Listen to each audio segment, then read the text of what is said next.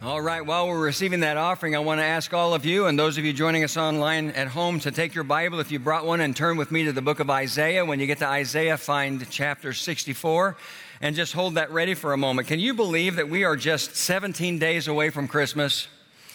I mean, that sounds crazy to say, but that's the truth. I know Christmas sneaks up on many of us every year, but I think this year in particular, since Thanksgiving fell so late in November 28th, that we turned around and it seems like Christmas is right here, and we have very little time to prepare for all the different activities that Christmas can bring. Of course, your attitude toward that really depends on what your attitude is toward Christmas, and I find that most people fall into one of two extremes. First of all, there's the Ebenezer Scrooge approach to Christmas, and you start complaining about Christmas the day after Halloween. You don't stop until it's over. Christmas is too commercial, it's too secular, it's too pagan, it's too materialistic, it's too whatever, you can fill in the blank. On the other side, or the other extreme to that, is the Clark W. Griswold approach to Christmas. And you can't wait every year to get started planning your fun, old-fashioned family Christmas. You know what? I watched the movie Christmas Vacation several times throughout the month of December. Have you ever noticed that there are certain movies, when you're at home and you're channel surfing, when you come across those movies, there are certain ones that you just got to stop and watch at least for a few minutes? I watched a little bit of Christmas Vacation when I went home last night after Saturday night church. My favorite line from Christmas Vacation is spoken by Clark's wife, Ellen. One of the kids is complaining about Christmas, and she says, "I don't know what to say except it's Christmas and we're all in misery." Sometimes Christmas can feel that way. Speaking of the movie Christmas Vacation, I found what I think is a really funny news clip this last week.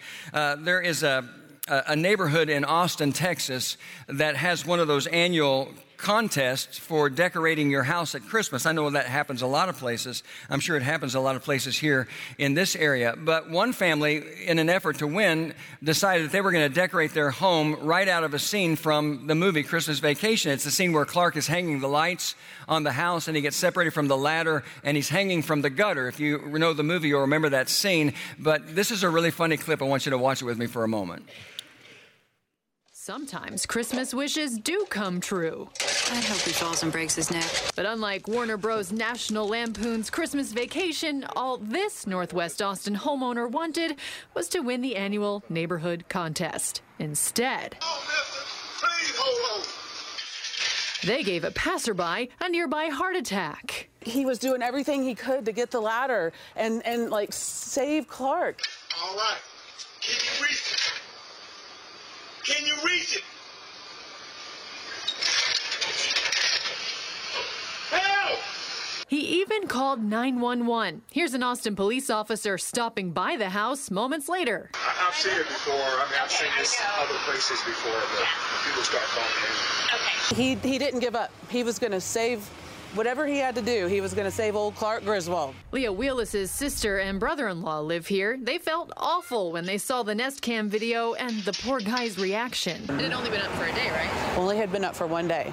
And so we actually put up a sign because we didn't want that to happen to anybody else. We felt so bad. That Clark G is part of our Christmas display. Please do not call 911. I thought that was a really funny clip. But at the end of the day, whether or not you fall in the category of being like Ebenezer Scrooge or the category of being like Clark W. Griswold, most people will agree that Christmas really is the most wonderful time of the year, because the message of Christmas is that when we needed it the most, God stepped into our lives in the most personal way by sending his son Jesus into the world. And so what we're doing at Mount Pleasant is we're spending the month of December focused on a series called Vintage Christmas. And we begin this weekend, and we'll take it all the way through our final service, our 11 o'clock service on Christmas Eve. The word vintage, when you think about it, means quality and authenticity. We talk about vintage cars. We talk about vintage clothes. We talk about vintage wines, and on and on and on. The idea is that something that is labeled as vintage really is better than anything else. And so what I want to do is spend some time each week talking to you about what we might do, the steps we might take in order to make sure that we experience a vintage Christmas this year. And I'm going to use this unusual passage from Isaiah chapter 64 today. And so if you've got your Bibles open there and you're able, if you're not, that's okay. But if you're able, go ahead and stand with me for the reading of the scripture. If you're a guest, we do this pretty much every week. We make the public reading of Scripture a part of our service, and because we have such respect for God's Word, we stand when we read it. Now, admittedly, this is an unusual passage for a Christmas sermon, but you just bear with me. Follow along as I read the first 9 verses of Isaiah 64. Oh, that you would rend the heavens and come down, that the mountains would tremble before you, as when fire sets twigs ablaze and causes water to boil. Come down to make your name known to your enemies and cause the nations to quake before you. For when you did awesome things that we did not expect, you came down and the mountains trembled before you.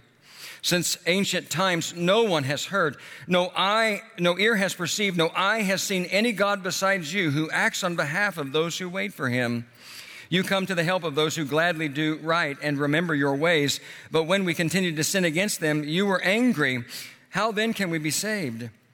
All of us have become like one who is unclean, and all our righteous acts are like filthy rags. We all shrivel up like a leaf, and like the wind, our sins sweep us away.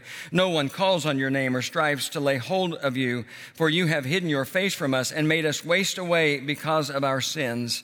Yet, O Lord, you are our Father. We are the clay. You are the potter. We are all the work of your hand.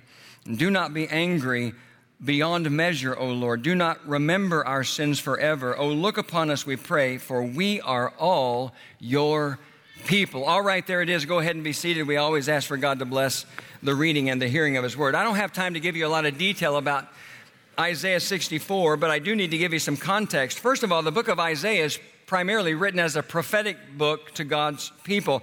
But Isaiah chapter 64, in that passage we just read, is written as a prayer. To be even more specific, it's written as a prayer of lament.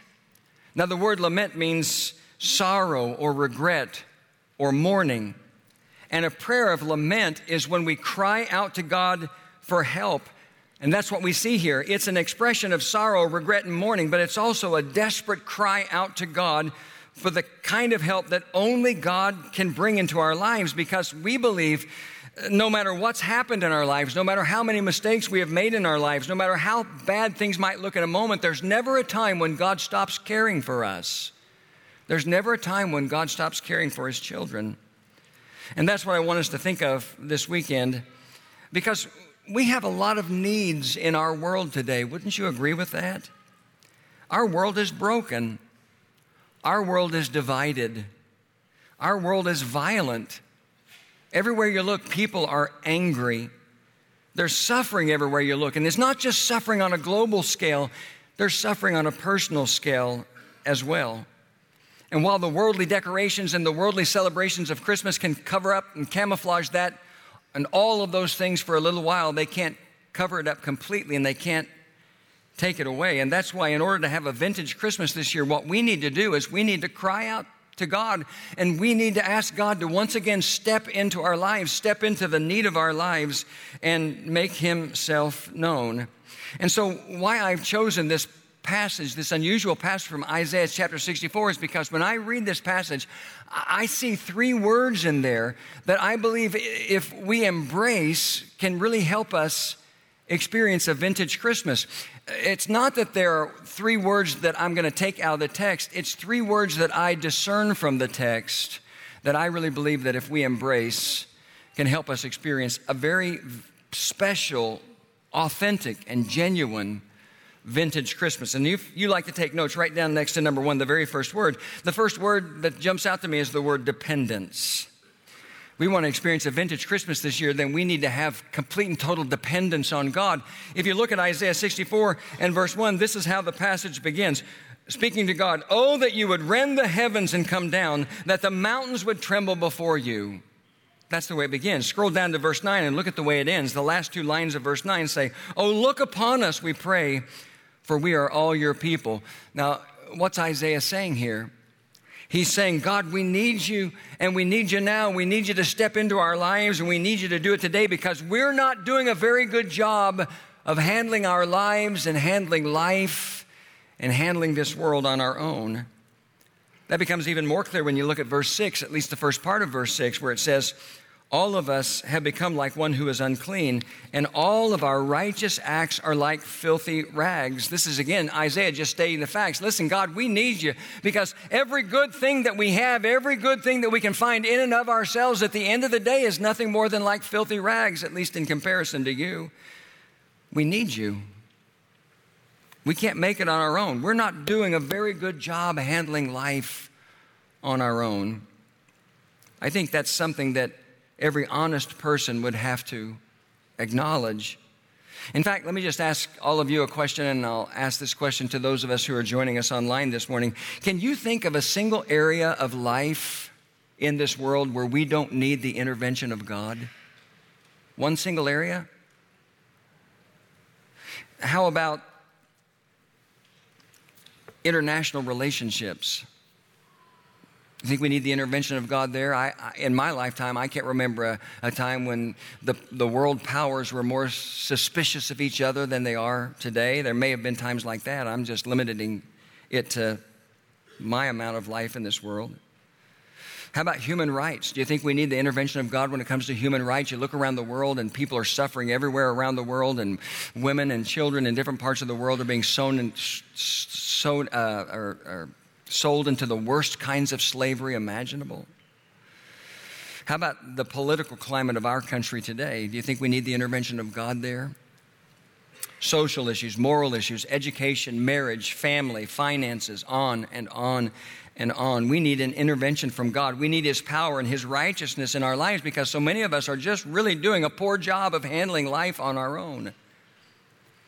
If you've ever been through a 12-step program, or you're at least familiar with 12-step programs, then you know that the very first step in that program is all about admitting your need. In fact, if you were in a 12-step program for Alcoholics Anonymous, which is probably the most well-known, and this obviously where it all began, then this is step one. We admitted we are powerless over alcohol and that our lives had become unmanageable. We admitted that we were powerless and our lives had become unmanageable. I'm sure that there are people here who need to make that same admission about their life today. It might not be that you have a powerlessness over some kind of addiction like alcohol. I don't know, maybe that is an issue for you.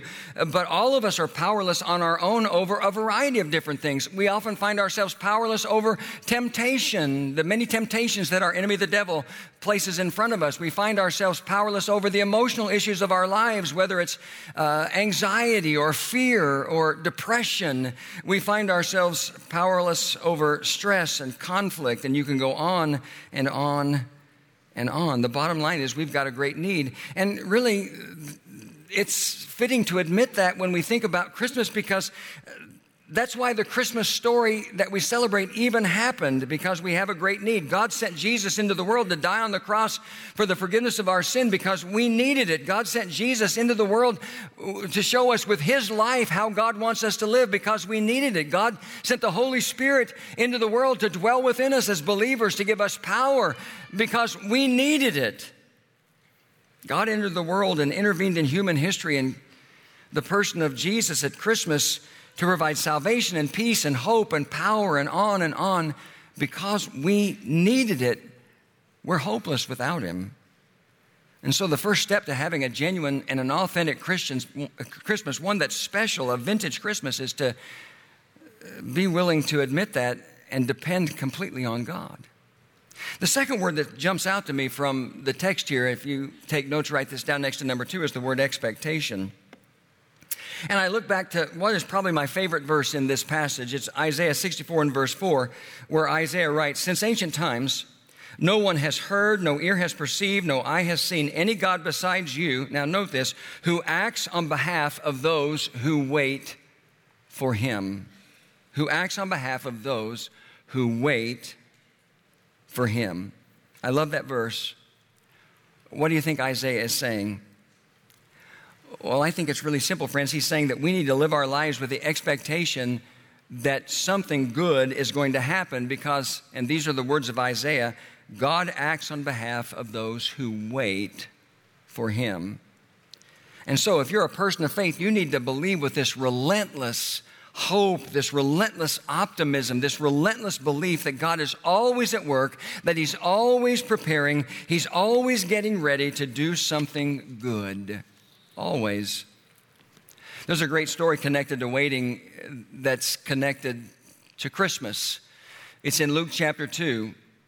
After Jesus was born and after Joseph and Mary waited the right amount of time, the time prescribed by the law, they took him to the temple to be circumcised. And when they got to the temple, there was a man in the temple named Simeon who's described in the Bible as being righteous and devout. And at some point in his life, the Holy Spirit had told Simeon that he was not going to die until he saw, literally with his eyes, he saw what my NIV Bible calls the Lord's consolation, or the consolation of Israel. What does that mean? Well, the word consolation there in the original language in the New Testament is the Greek word paraklesis, and it means consolation, comfort, or solace. And the idea is that when the Messiah, and that's who Jesus was, when the Messiah came, he would bring consolation, comfort, and solace to Israel, to the Jewish people who had been waiting so long for this promise to happen. Well, somehow when Mary and Joseph showed up at the temple, Simeon just knew that that was the baby he was waiting for, the one that he was waiting for. And so he took him in his arms, and this is what he said, beginning in Luke chapter 2, verse 29. He said, "Sovereign Lord, as you have promised, you now dismiss your servant in peace, for my eyes have seen your salvation, which you have prepared in the sight of all people, a light for revelation to the Gentiles and for glory to your peoples Israel." And so here we find this man Simeon who was waiting for God. He was waiting on God. He was waiting for the day when God would show up. He was waiting for the day when God would do something good. Now, how long do you think he was waiting? I don't know. We don't know for sure, but most students of the Bible believe he was waiting a very long time. And we need to learn from Simeon. Let me just say this to you again this morning. There's never a moment in your life when God is not at work preparing to do something good that only God can do. Sometimes he'll do something good for you. Sometimes he'll do something good through you. But most of the time, he's going to do something good in you. And part of being a Christian, again, part of being a person of faith is living with that expectation, living with that optimism, living with that hope and that belief. And again, that's the message of Christmas. The message of Christmas really is that God had promised that he was going to do something special, that he was going to do something good that only he could do. And his people waited a long time for that to happen, but it did happen. He made that promise through the prophets. He revealed it through Mary and Joseph, what happened in their lives. He confirmed it to those shepherds who were watching over their flocks in a field just outside of Bethlehem.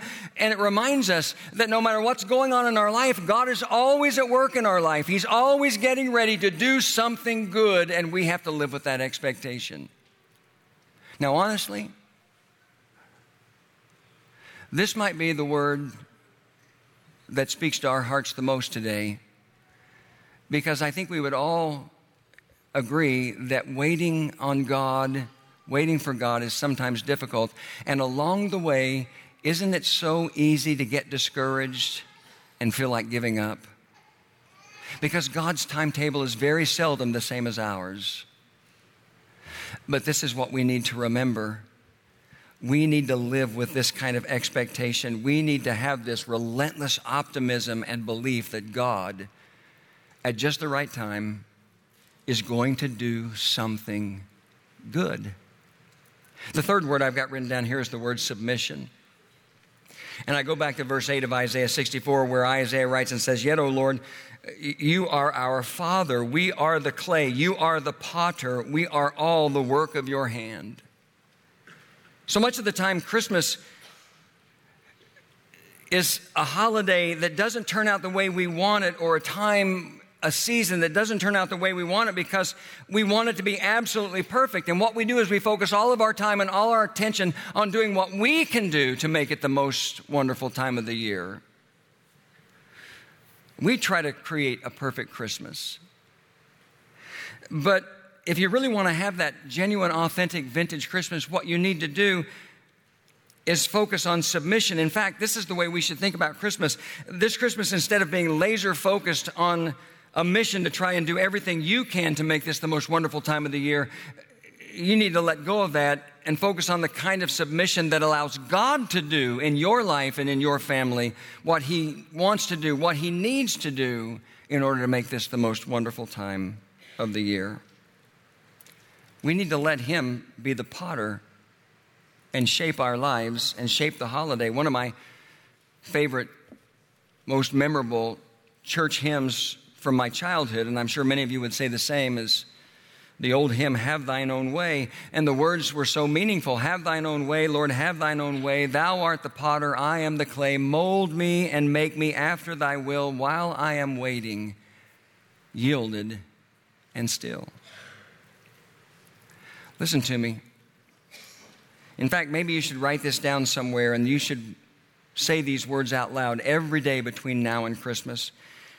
This is a powerful truth. When your life is lived in submission to God, you put yourself in position to experience the blessing of God. I'm going to say it again because I don't think it's on the screen. Write this down somewhere. When your life is lived in submission to God, you put yourself in position to experience the blessing of God.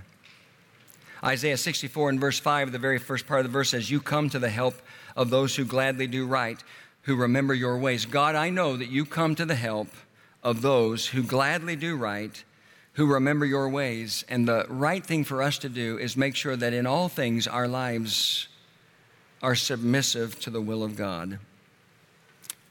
And so with those three words in our minds this morning, I wonder if there's anyone here in this service, anyone who's watching me online, who really, really needs God to step into their life or into their family this Christmas. I mean, you're going through a difficult time. Maybe it's an emotional issue that you're struggling with. It's depression, anxiety, fear. Maybe there's some conflict in your family. Maybe there's some trial that you're walking through alone or together. It could be any number of things. I wonder if there's anyone here this morning who genuinely, honestly needs God to step into their life this Christmas. That can happen, friends. That can happen for you if you depend on God alone, if you're willing to wait on Him with the expectation that He's going to show up at the right time and do something good, and if you're willing to live a life of submission. But just to make it even more real, here's what I would like to do this morning. I would just like to pray for you. We would like to pray for you. If you're somebody who really genuinely needs God to step into your life or your family this Christmas, in a very specific way, we would love to pray for you. We're going to close our service in a little bit of a different way. Normally at this point we would all stand and we would sing a song of worship together, but Heidi's going to come and she's going to share a very special song. And I'm going to have prayer counselors down front. And I know it'll be a little bit different and maybe even feel a little awkward to you because you're going to be seated, you're not going to be standing. But while she's singing, if you really need God to step into your life this morning and you feel that leading, you feel that conviction, would you just come and let somebody pray for you? In every service so far, we've had people come. And I appreciate that so much, that kind of honesty and that kind of openness. Don't even worry about what someone around you might be thinking, because you know what? At the end of the day, everybody look at me right now for a moment. At the end of the day, there's only one thing that all of us have in common. You know what that is? We're all a bunch of broken people with a lot of needs. That's it. Every one of us. And if that brokenness is really powerful in your life and you need God to step into your life this Christmas, then take a step toward Him by coming down and letting somebody pray for you. I'm going to pray. Heidi's going to sing. Our prayer counselors will be down front, and I'm going to encourage you, if you have a need, to come and let them pray. Father in heaven, thank you now for spending a few minutes in the Scriptures today, and help us, Father, to be dependent on you in this holiday season, this Christmas season, to live with a relentless expectation that you are at work in our lives, even when we don't see it, that you are going to show up at the right time, you are going to do something good, and help us to submit to you along the way as we wait. Help us also to be honest about our need. and to bring it directly to you. I pray that in Jesus' name. Amen.